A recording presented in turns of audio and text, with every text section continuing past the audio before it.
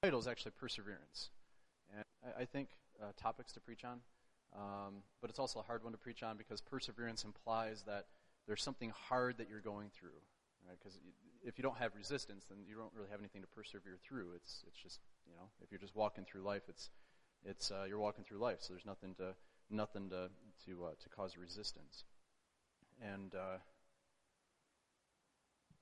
let's just stop and pray for a quick minute. I know we pray a lot in the morning, it seems like, on Sunday mornings, but it's all right. Let's do that. Let's pray again. Heavenly Father, we just thank you this morning. Lord, we thank you for being here. We thank you for being present. We thank you for giving us the strength to persevere, giving us the tools we need and the people we need to surround us with to persevere through the hard things in our lives. We thank you for people that pray in our lives. Holy Spirit, I just pray that you would take control of every part of this service. Lord, take control of these words, take control of this sermon. If it's not what you want preached, throw it out and give me something new in Jesus' name. Lord, I just pray that again that you would be at the center of everything we're doing here. In Jesus' name. Amen. So, Kate, why don't you go and throw up that first picture so people can kind of mull it over. I have 3 points in this sermon, and actually some of you may have heard this before. I've preached a similar one. This is tweaked, and once you've pastored for a while and preached for a while, pretty much you preach the same topics over and over again. And but God always reveals new things, and I'm always learning and polishing as I study and as I preach more. And that's a pretty confusing picture, isn't it? We've got is it 4 or is it 3? I don't know if you can see that. It's kind of pixelated. I don't know. What do you guys think? 4? Both? Depends on the point of view. Exactly. Exactly.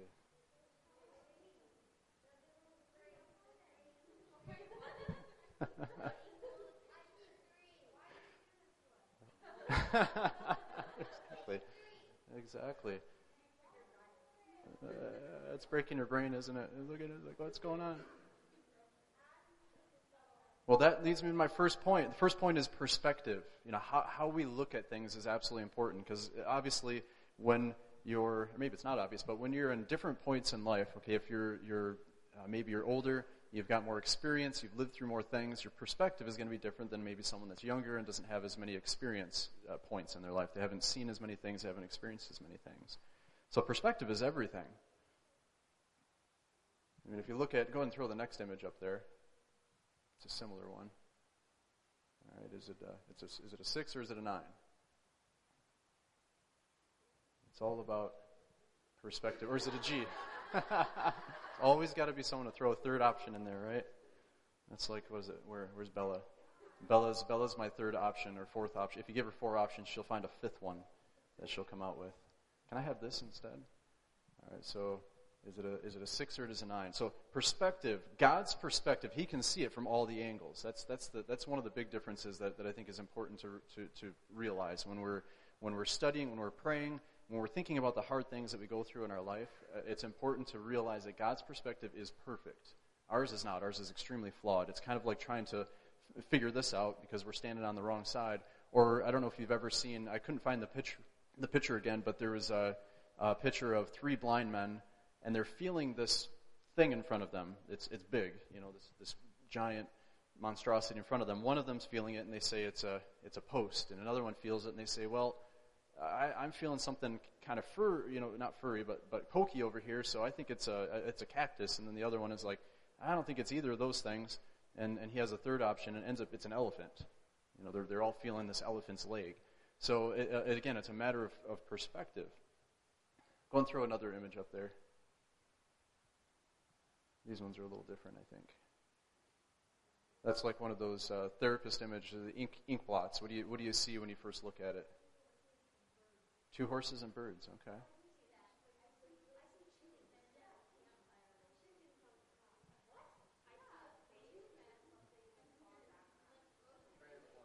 A transformer? Awesome.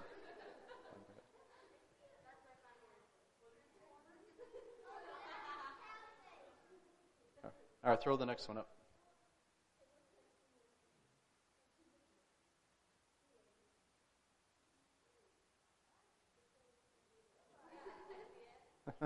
Which one do you see? You see the Eskimo? It's kind of like, yeah. And you see the face too. Okay. All right, go and throw the next one on there. We'll go through the next one's a little quicker.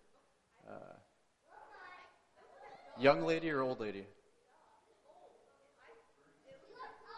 Bernie's. All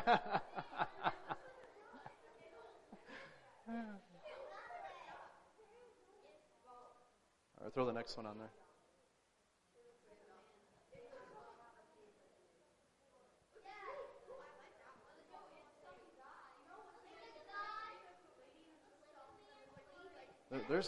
There's quite a few pictures in that one.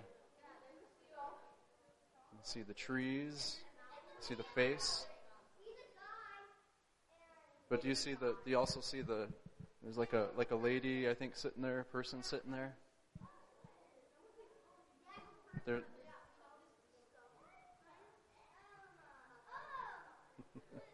and I think, was there one more? Okay. Yeah, throw that one up.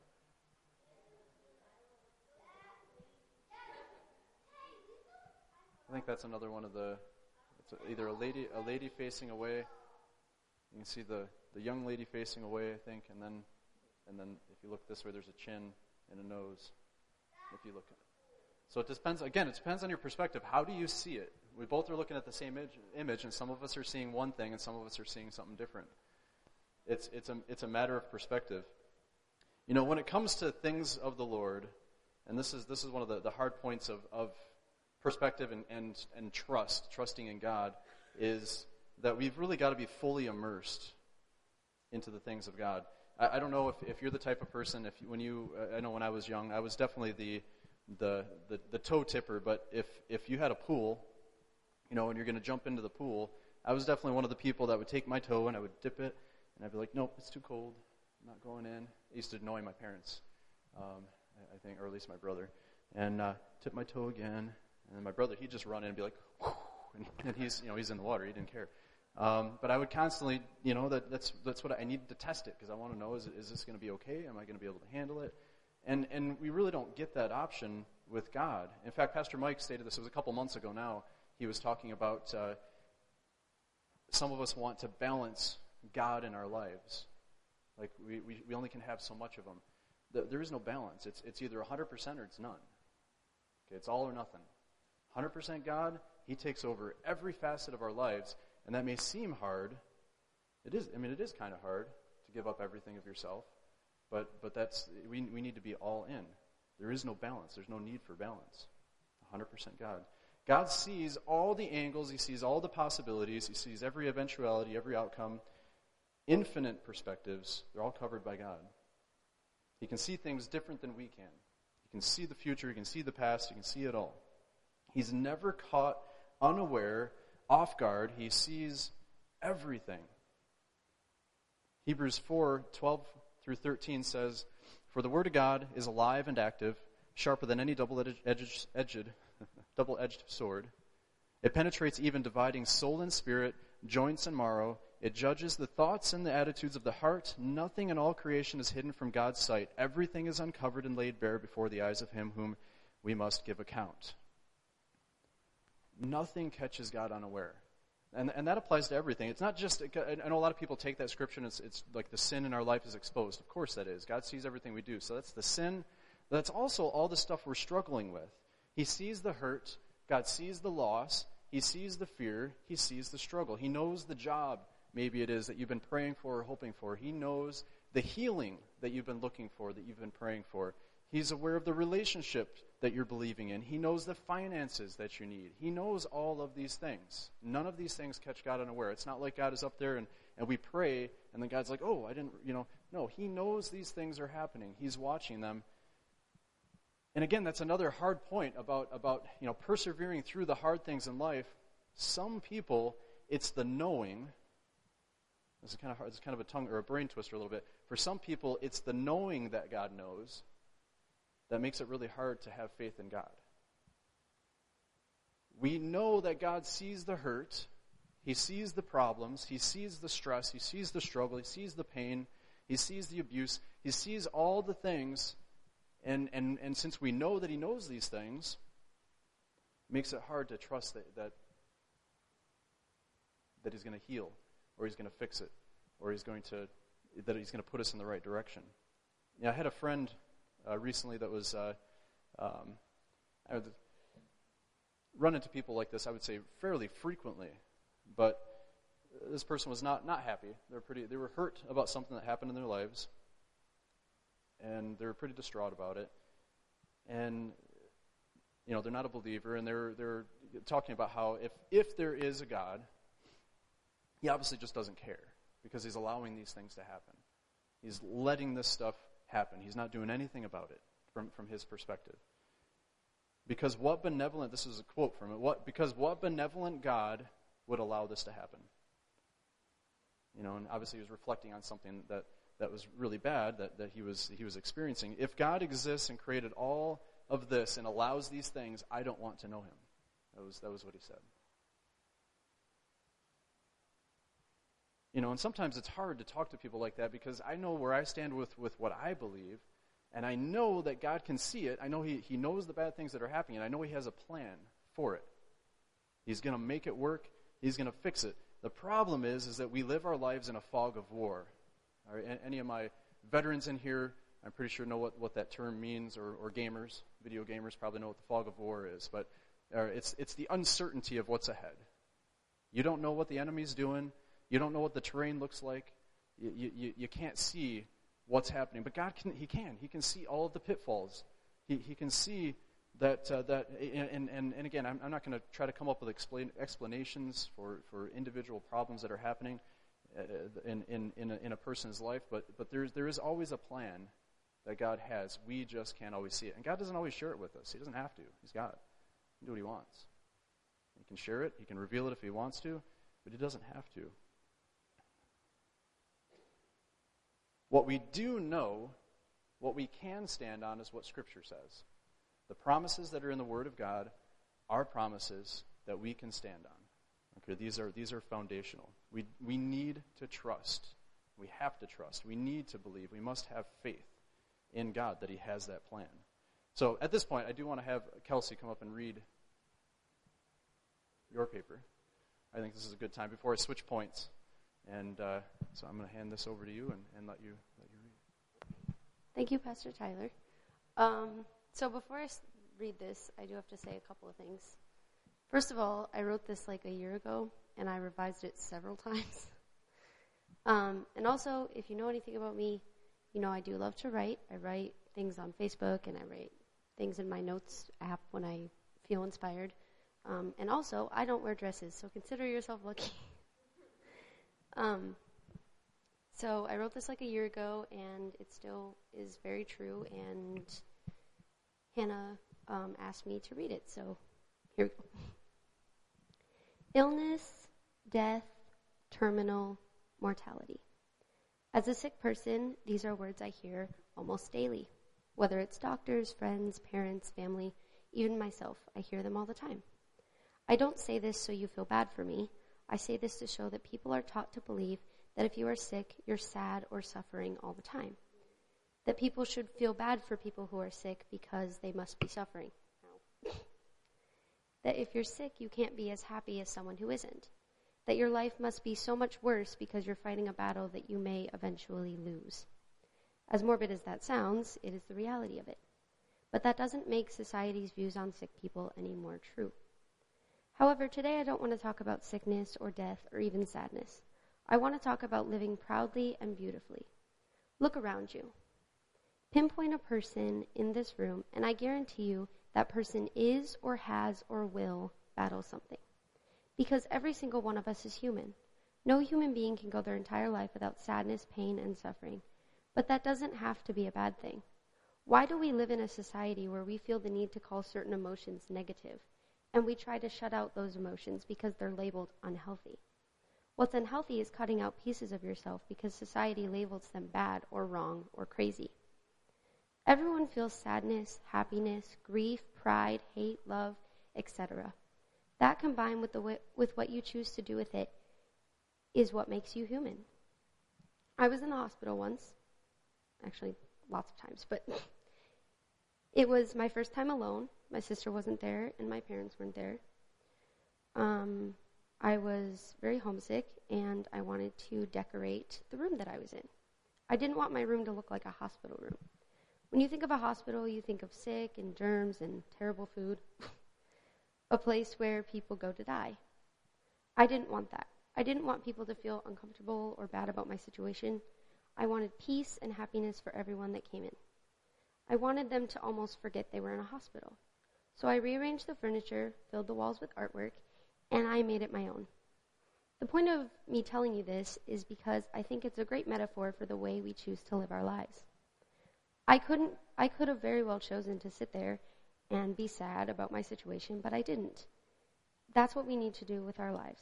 Your life is your hospital room, and you have the choice to make it your own. There are many things you can't control about your own life, but take advantage of the ones you can.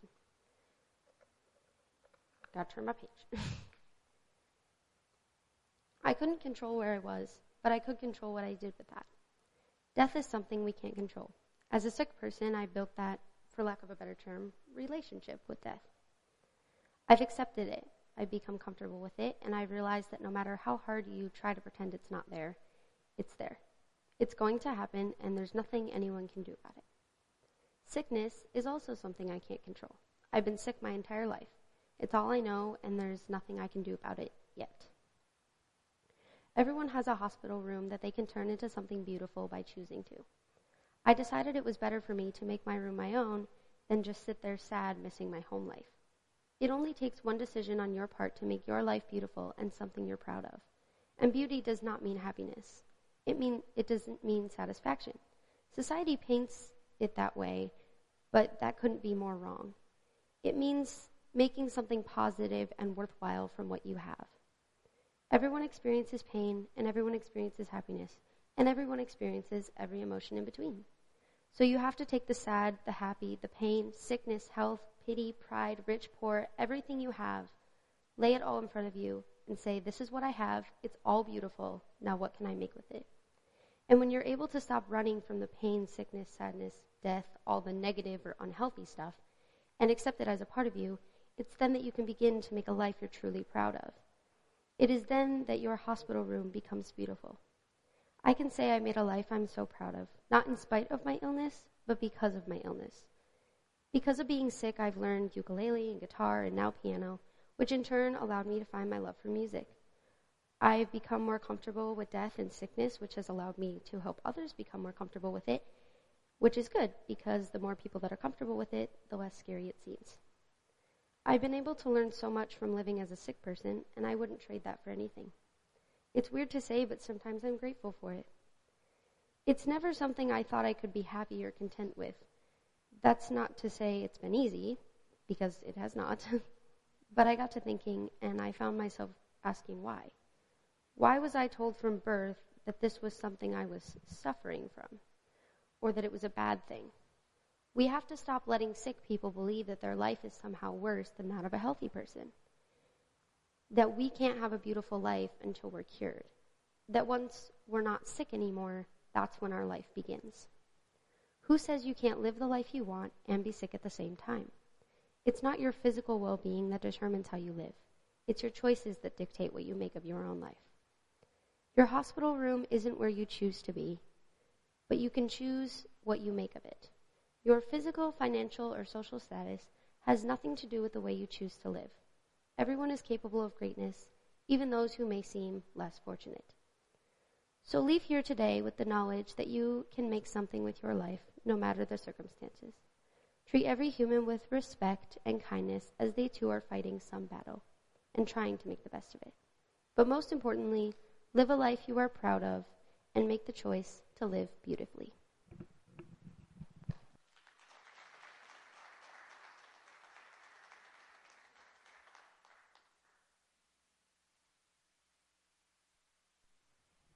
Well, that was beautifully written and also beautifully read.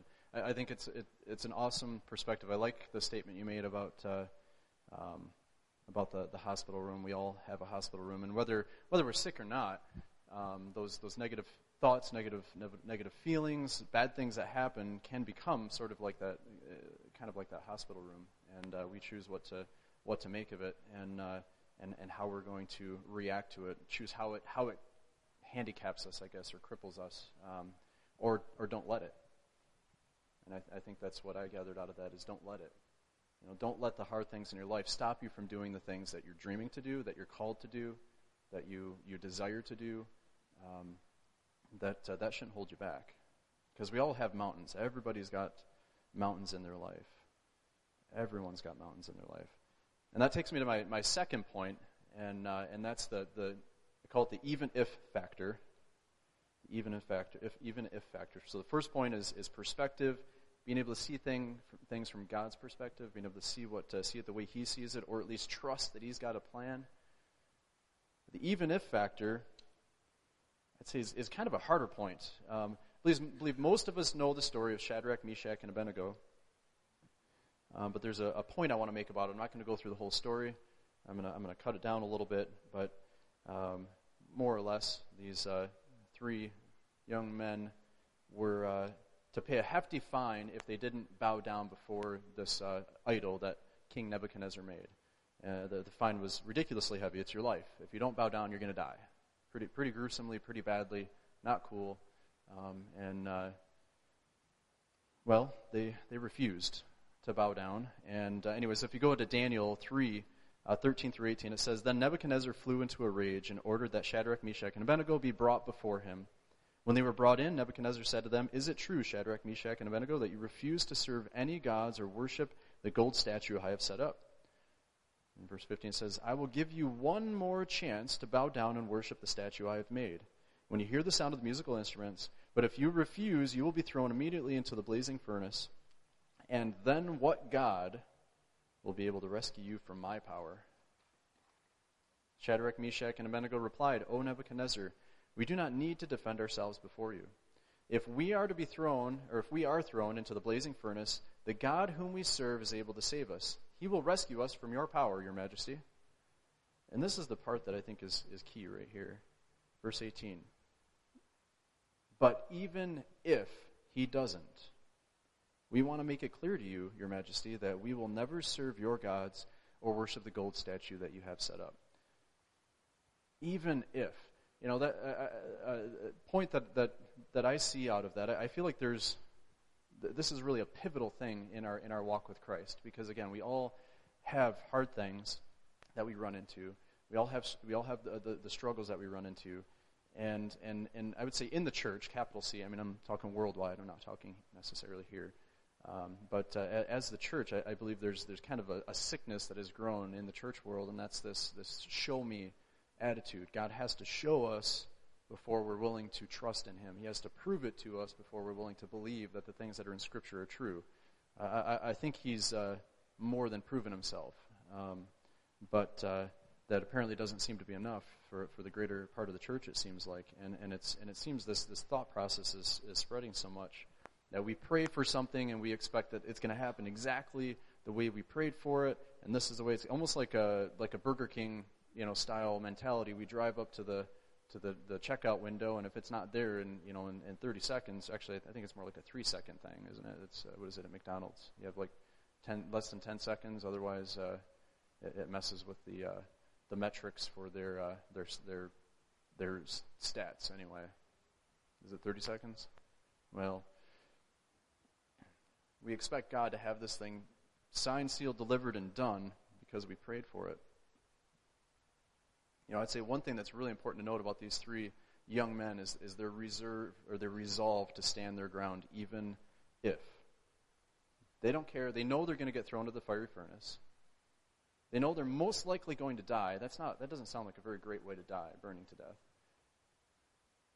But even if God doesn't show up, we have to trust. We have to believe, so much so that even if we never get that healing that we've been praying for, I'm going to serve the Lord. Even if we never get that job that we so badly want, I'm going to continue to serve the Lord. Even if we lose every penny that we have, we're not going to bend. Even if the closest to us get sick, pass away, we pray for them, healing doesn't come in the form or in the way that we expect, we're going to continue to serve the Lord. And I realize these are hard things. These are the things that certainly can rock people's faith. But if your faith is just based on the on those things, if it's based on whether or not God performs in the way you want him to perform, then I'd say your faith is a bit misplaced. Because God is so much above us, it's hard to understand. We don't understand what he's got in the plans. Not always. Sometimes I think we get a glimpse of it, but a lot of times we don't understand what's in the plans. What does God got, what does he have going on? How is he fixing this? How is he working in this situation? But even if we're going to continue to serve God, there's actually a scripture, and I didn't look it up, but I know it's in the New Testament. It talks about how many of I call them our biblical heroes, the heroes from the past. Many of them never received their reward in life. Okay, most Christians, we will not receive our reward in this life. For one, what good is it anyway? We only live for a little while. I mean, compared to eternity, what does it matter if we get a big reward here? I would much rather have my reward in eternity, where I can enjoy it for eternity. That's where I want to build up my treasures. I don't want to build them up here. It's nice to have comfort here. It's nice to have the things here. It's nice to see healings happen and see lives changed. And that's, I think that's important. But it's important to build eternity, not the present things. So even if what we want doesn't happen, we don't give up. And the third point, the last point, is to stand. Living through hard things a lot of times derails us, and I think that's what the enemy a lot of times does. When I see a believer who's on fire for God, and then something hard happens, and then now they're no longer doing the ministries they were doing before, or when we're working really hard to have growth in someone's life and teaching, and then teaching them, and they're learning, and they're getting involved, and then something happens and derails things. I really feel that's the enemy at work. But I think it's so important that even when we're going through those hard times, that we have to. Sometimes we have to stand. All right. Sometimes we have to just. I'll even fight back. I would say I'm not one to just stay in place. I'd rather push back against the enemy and work even harder to have success at whatever is fighting. And we get so caught up sometimes, I think, waiting for God to do what we're praying for. We're waiting for him to heal us before we'll move on. We're waiting for him to answer whatever prayer it is that we have. Whatever it is we're believing for. And while we're waiting, we're missing opportunities. While we're waiting, we're missing opportunities to minister. Ephesians 6:10-17, some of you are, I'm sure, familiar with this. It says, "Finally, be strong in the Lord and in his mighty power. Put on the full armor of God so that you can take your stand against the devil's schemes. For our struggle is not against flesh and blood, but against rulers, against authorities, against powers of this dark world, and against the spiritual forces of evil in heavenly realms. Therefore, put on the full armor of God so that when the day of evil comes," not if, it says when the day of evil comes, "you may be able to stand your ground. And after you have done everything, to stand. Stand firm then with the belt of truth buckled around your waist, with the breastplate of righteousness in place, with your feet fitted with the readiness that comes from the gospel of peace. In addition to all this, take up the shield of faith with which you can extinguish all the flaming arrows of the evil one. Take the helmet of salvation and the sword of the Spirit, which is the word of God." That verse 13 where it says, "And after having done everything, to stand." Sometimes that is all we have left to do. We've been praying, we've been interceding, we've been fasting, we've been doing everything that we can possibly do. Okay, we've done all the things we can do, all options are now gone. The only thing you have left is to just stand. Right? Stand for the things that God has promised. Stand on those promises. Believe in those promises, whether they come in this life or the next. I like the famous words of Rocky Balboa, I didn't hear no bell ring. There's always room for, we always got enough strength for one more round. Can always handle one more go around. We got to keep fighting. So, anyways, in closing, I realize some of these things are hard to hear, but it's about perseverance. It's about persevering through the hard things. And I wish I could say, all right, this is the reason why these bad things happen, and this is the way to solve it, and this is how you can make it better, and you can feel better. And the reality is life is hard. None of us are going to make it out of here alive. Right? We're all going to die at some point. It's going to happen. The goal, though, is eternity with Christ. The goal is to bring as many people as we can along with us to heaven, all right, so we can enjoy eternity together with the Father. And that's really the goal. If we're so earthly minded, if we're so focused on the things that are here, we, for one, are never going to be satisfied. We become true consumers, and all we really focus on is making another buck, and which is just, again, you're spending more life, all right, trying to achieve the things that you want here, or maybe we're chasing after a relationship, or maybe we're chasing after whatever it is that we're so focused on here. If it takes us, or it takes our mind off of Christ, if it takes our focus, if it takes our priorities, put it that way, out of order. I mean, God should be our number one priority, but if it takes God off that number one priority position, then it's not going to work anyway. It's going to be miserable anyway. It's going to be sad. You're going to be, like Kelsey was reading, in that hospital room without any of the extra decorations, in kind of living in a miserable life. I mean, there's things that can make it fun for a while. I mean, there's a lot of interesting things. God made this planet, this place, beautiful and awesome and astounding. But when we don't have Him, it's kind of empty. It's kind of sad and bleak, and it feels kind of black and white and two-dimensional. But we need to persevere through those things, because one thing I do know is that God most certainly has a plan. Most certainly has a plan. It's hard when we're counseling someone, when someone comes and shares the hard things, kind of like one of the things that Pastor Mike was praying, the people he was praying about this morning, and we all know people that are in similar situations, that have terminal illnesses, that have sicknesses, that have injuries, unexpected things, financial issues, that have cancers, and just the many horrible things that we have in this life. You know, it doesn't seem like such a happy sermon this morning, but I think it is. I think the exciting thing is that God is there, and we're not living for this life anyway. The exciting thing is that eternity is beyond imagination.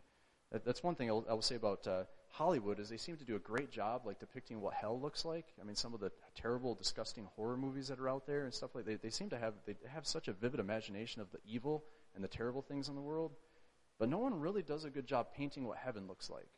You know, I've seen, like, people, you know, paintings and stuff, and I don't think we have a clue how awesome it's going to be. I mean, we're talking beyond imagination. This life is going to be but a wisp of a vapor, and like I said, it's going to be pretty two-dimensional compared to what heaven's going to be like.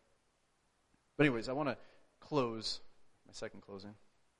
I want to close with just a little story. As Hannah was sharing when before I started the sermon, a little bit of a personal testimony. Again, everyone has their struggles and their story, and I think sometimes God does allow us to see one of the whys or the what-fors of how things happen or why things happen in our life. And maybe not on all the things. I don't have answers for all the bad things that have happened in my life, but I do think I have the answer for some of the things. You know, when you look back at your past and you see the things that you've lived through and how things line up and how things came out on the other side, you know, and hopefully you'll find it encouraging. But anyway, so short story. We'll get through it, and hopefully it'll be something that'll help you or maybe encourage you. But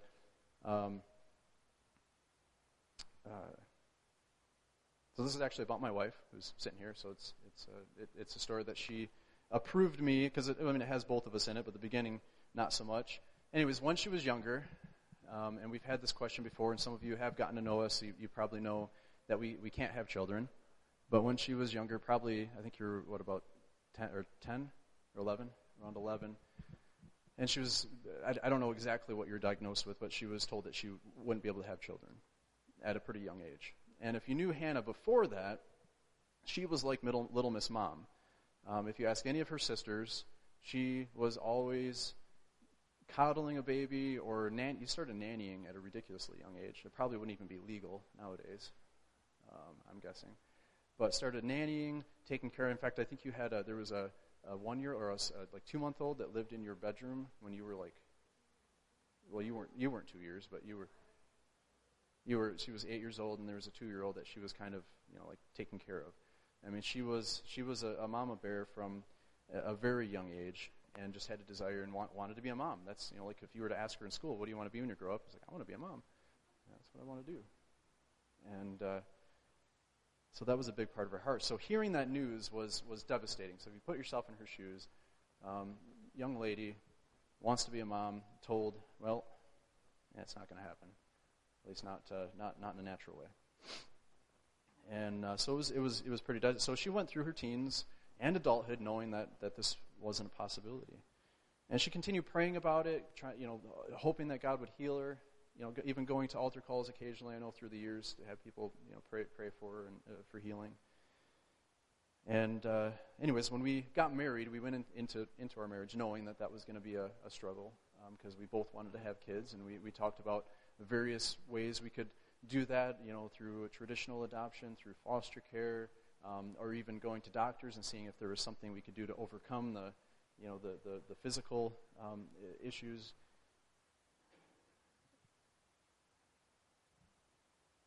So, I guess if you fast forward a little bit, we did start going to see a doctor.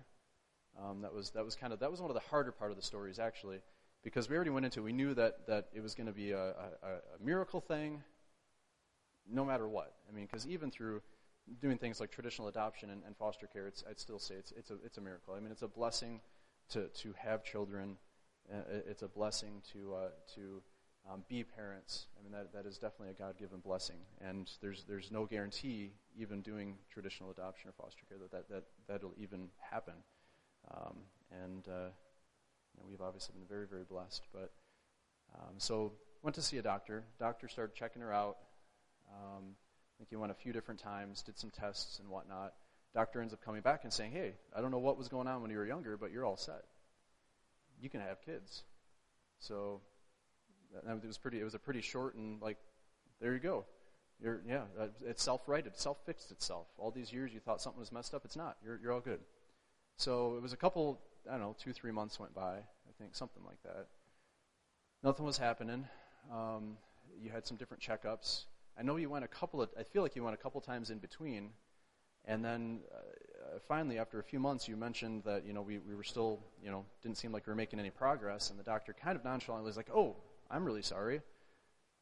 More or less, I forgot to mention I was wrong. The problem that you had when you were younger is still there. You can't have kids." So that was, it was like, it was, yeah. It was kind of devastating in a way that it was embarrassing because we thought God healed the situation, and we had announced to people God healed us. We're going to have a baby. This is exciting.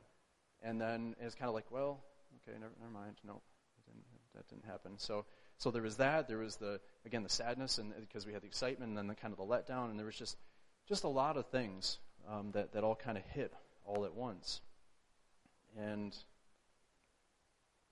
anyways, I believe it was a week or so after that appointment, there was family camp. So if most of you I think are familiar with family camp at Lost Valley. Every year, the various Assemblies of God churches in the north and in the south, there's 2 different camps. Anyways, in Lost Valley and Gaylord, a lot of the northern churches get together there. It's a week of just awesome ministry, morning and night. You can stay there on the grounds. It's really, really a great time.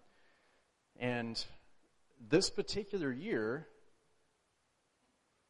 it was Joe Phillips, right? Reverend Joe Phillips. So there was a reverend, a pastor that was up that was going to be speaking. He was the main speaker for the evening. Name was Joe Phillips. He had taught years previous at a kids camp.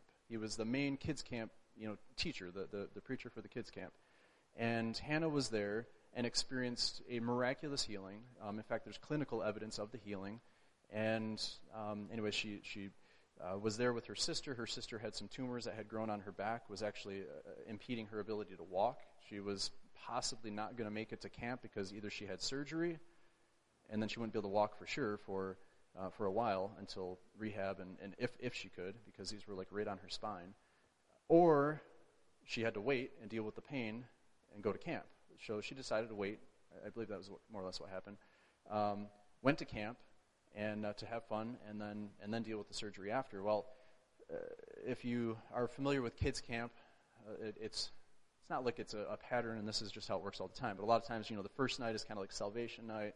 Second night is, what goes on the second night?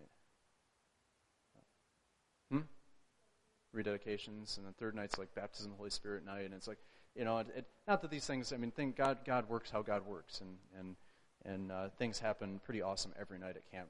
And it's a really, really awesome time for kids. So that's my plug for camp. If you know kids, or if any of you guys are interested, in fact, a bunch of you did a really awesome fundraiser for camp a couple weeks ago for Valentine's Day. But anyways, back to the story. They were up front at the altar. Hannah had her hands laid on her sister's back, could feel the tumors because they were big enough. They were protruding. I don't know if you could see them like through her shirt. You could? Okay, so they were big. This was not like a small thing. These were big enough tumors. She could feel them. She had her hands on there. Pastor Joe comes over. They're praying. There's other people I'm sure up there getting prayed for. But Hannah's, praying for her, and then the tumors, like she felt them melt away. They were just dissolved, gone. That was it. And they've never came back. She has evidence. There is doctor's evidence of them being there and the surgery going to happen, and there's evidence of them being gone. And the doctor's like, I don't know what happened. They're gone. So she experienced this with Reverend Joe, and so this particular camp. So years later, okay, this is Hannah and I are married, and we got this news. We can have kids, then we can't have kids, and then so now we're back on track here. So he's going to be there. She's excited. She gets excited. She thinks, believes really in her heart of hearts, like just in her spirit, that God is going to heal me at this meeting. It's going to happen. She just knew it. And she was just so very certain. I remember her being very excited and just certain that God was going to heal her at this event. And it's not, again, I'm not saying that Pastor Joe has like magical healing powers by any means. God, the gifts of the Spirit. In fact, Pastor Mike, I believe, who if you don't know where he's at, he's up there recording this on video, in the dark room up there. But Pastor Mike has been preaching on fruit of the Spirit and gifts of the Spirit. I don't know if you've gotten to gifts of the Spirit yet, but gifts of the Spirit, God is sovereign. He chooses who he's going to bestow those on, when he's going to do it. And sometimes people are used in the gift of healing over and over again. That does seem to happen a lot. If you look in the Christian world, someone that healings tend to happen around that person, God tends to use that person for healing. It does seem to happen that way, where God uses them over and over again. I don't know why, but I don't need to. I'm just a soldier, carrying out orders. So she thought, God used Pastor Joe before, maybe he heals him now. I'll be healed. She was just certain. It was really a deep feeling that she had that this was going to happen. So she gets there that night, excited, like waiting, probably not even listening to the sermon. I don't know. Waiting for altar call to happen, to go up there, get prayed for, and receive this healing, and and then move on. And anyway, so you went. Altar call happens. She goes up. She gets prayed for, and pretty much, I don't know if it was like instant disappointment. And I don't remember when Sandy, did she speak to you before or after? It was after. Okay, I thought so. So, anyways, so gets prayed for, just doesn't feel like anything's changed. Just disappointment, pretty much instant disappointment. It didn't happen. Went to the back, continued praying, and I believe it was sometime around that. I don't know if it was like way after or right after, but her sister Sandy came up to her and actually said, I don't, because these are not exactly easy things to talk to somebody about. These are hard things. And, she's like, I don't want to make you angry. I don't want to hurt your feelings or, anything, but the healing that I don't know exactly how she said it, but the healing that you think you need, the healing for your body, I don't think God, he didn't tell me to pray for you, because God was leading Sandy, my sister-in-law, to pray for her sister, for Hannah, and he didn't tell me to pray for your body to be healed. He prayed for a healing of the heart.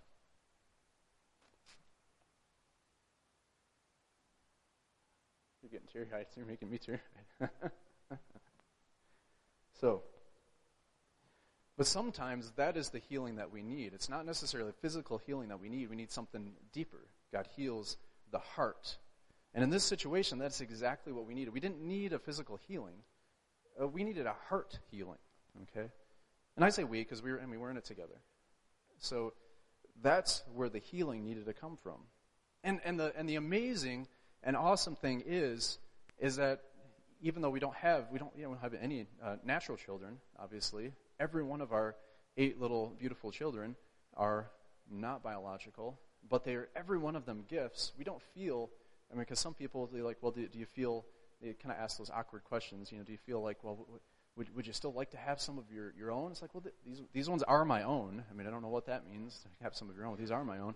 But we feel absolutely fulfilled, not like we're missing anything, not like I need to have, biological progeny, or I'm not going to pass my bloodline on.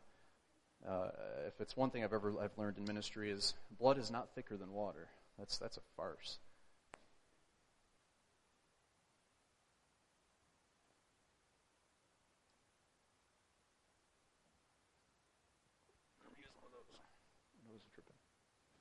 So, one thing I do know is that you can trust that God does have a plan, and He may not reveal the whys and what fors for all the different things you go through, but He might reveal some, like He did for us. I think we got 8 whys and what fors.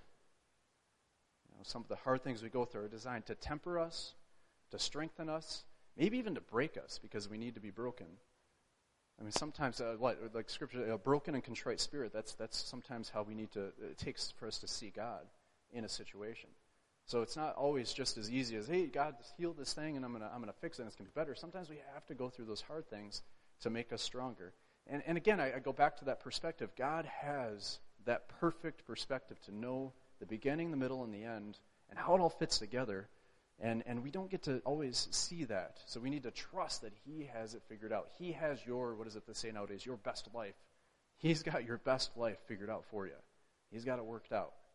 And if we follow His plan, seek God's perspective first, right? Trust God, even if you don't get what you want or what you're looking for. Even if it gets worse. Once you've done all of that, once you've done everything you can do, then you stand. And maybe God will reveal a little of the whys and what fors. But even if He doesn't, we continue to do the ministry that He's called us to. We continue to fight for the kingdom, to grow the kingdom, because that's what we've been called to do. And again, because we're not living for this life, we're living for eternity. I can't stress that enough. So with that, let's go to the Lord in prayer this morning.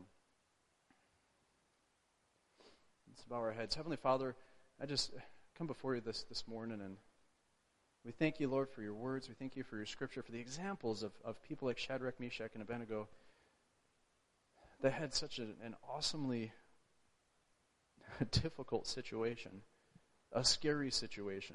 Their lives were on the line, and they chose to follow you anyway. And you showed up in that story. You absolutely showed up.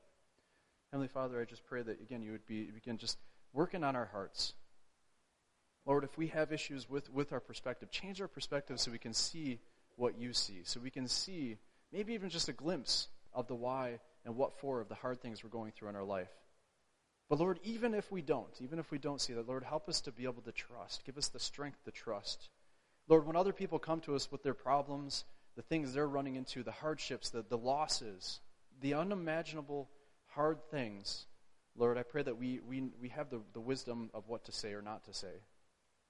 Lord, that we don't just jump off with well, I think you need to do this or I think you need to do that. Lord, I pray that you give us the wisdom to say either what they need to hear or if we need to just be silent, to help us to be silent in those situations. But that they can see from our example, from the hard things going on in our life and our ability to continue trusting you, that they would use that as an example in their own life and be like, wow, if that person's going through that hard thing, then I can do it too. Lord, I pray that, again, you would just help us to be a silent witness as well as a vocal witness, and give us the wisdom to know which should be used and when. Lord, help us to stand for what we believe in, even if everyone around us disagrees. Help us to stand on your word. Especially I pray for our students that are in school, and there's so many people that don't agree with what they believe or don't believe what they believe in. Lord, help us not to be followers. Help us to be leaders in those situations. Help us to stand out in the crowd and not care what the crowd thinks, because we know the crowd is wrong, because we have the truth in your word. And that's what we stand on. So it doesn't matter what the crowd thinks. Lord, give us the strength in those situations. And Holy Spirit, again, I just pray that you would keep each and every person, bless each and every person that's here this morning. Give them opportunities to share their story, to share their witness with other people. Lord, to grow the kingdom.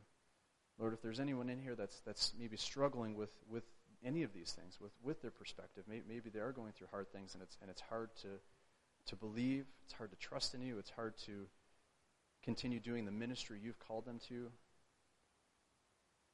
Lord, help them to have the strength to do all those things, to trust, to believe, and to continue the ministry that you've called them to. Thank you, Jesus. Praise you, Lord. Amen.